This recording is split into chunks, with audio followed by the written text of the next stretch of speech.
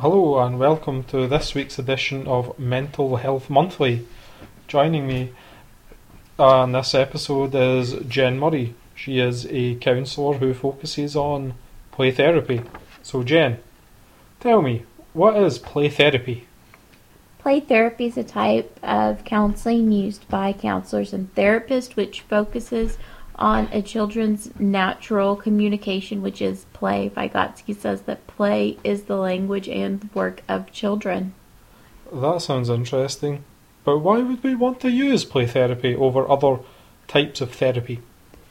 Play therapy can be a number of different therapeutic theoretical orientations. You can be a cognitive behavioral play therapist, an Adlerian play therapist, a person-centered play therapist.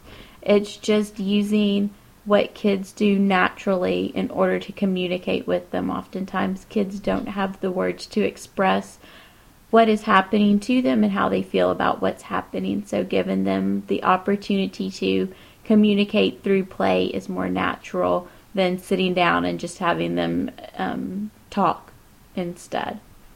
Okay, so you say that you can't just have them sitting down. Do you need any kind of special accommodations?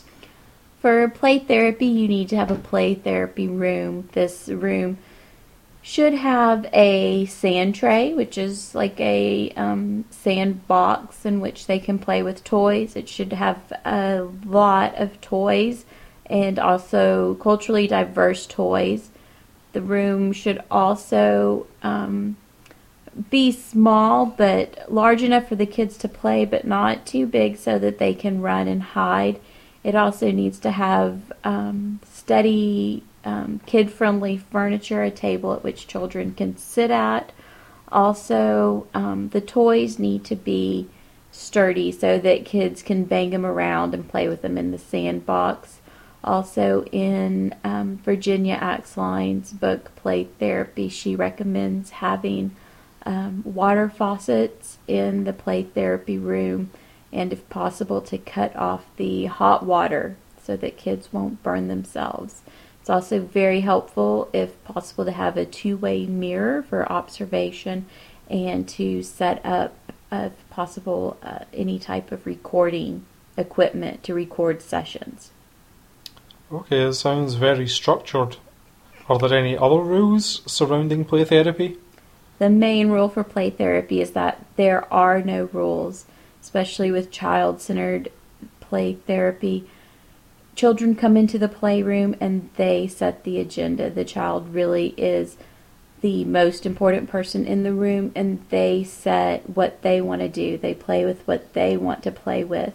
As the therapist in the room, you're responsible for interpreting their play. A lot of play therapy is acting as a mirror for the child and reflecting back what they are playing.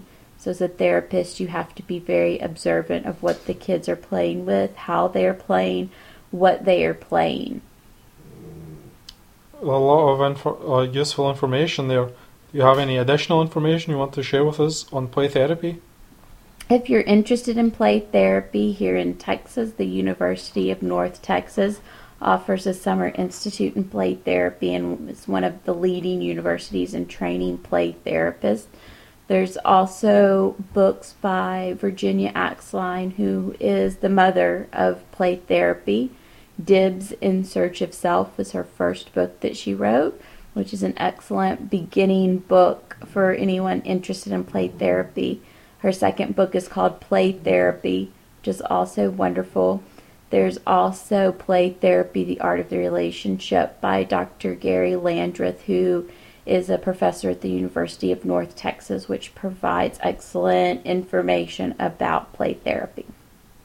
Well, thank you for joining us on this episode of our podcast, Jennifer. And thank you, the listener, for downloading. And we will look forward to be joined by you next week on Mental Health Monthly. This is Scott, signing off.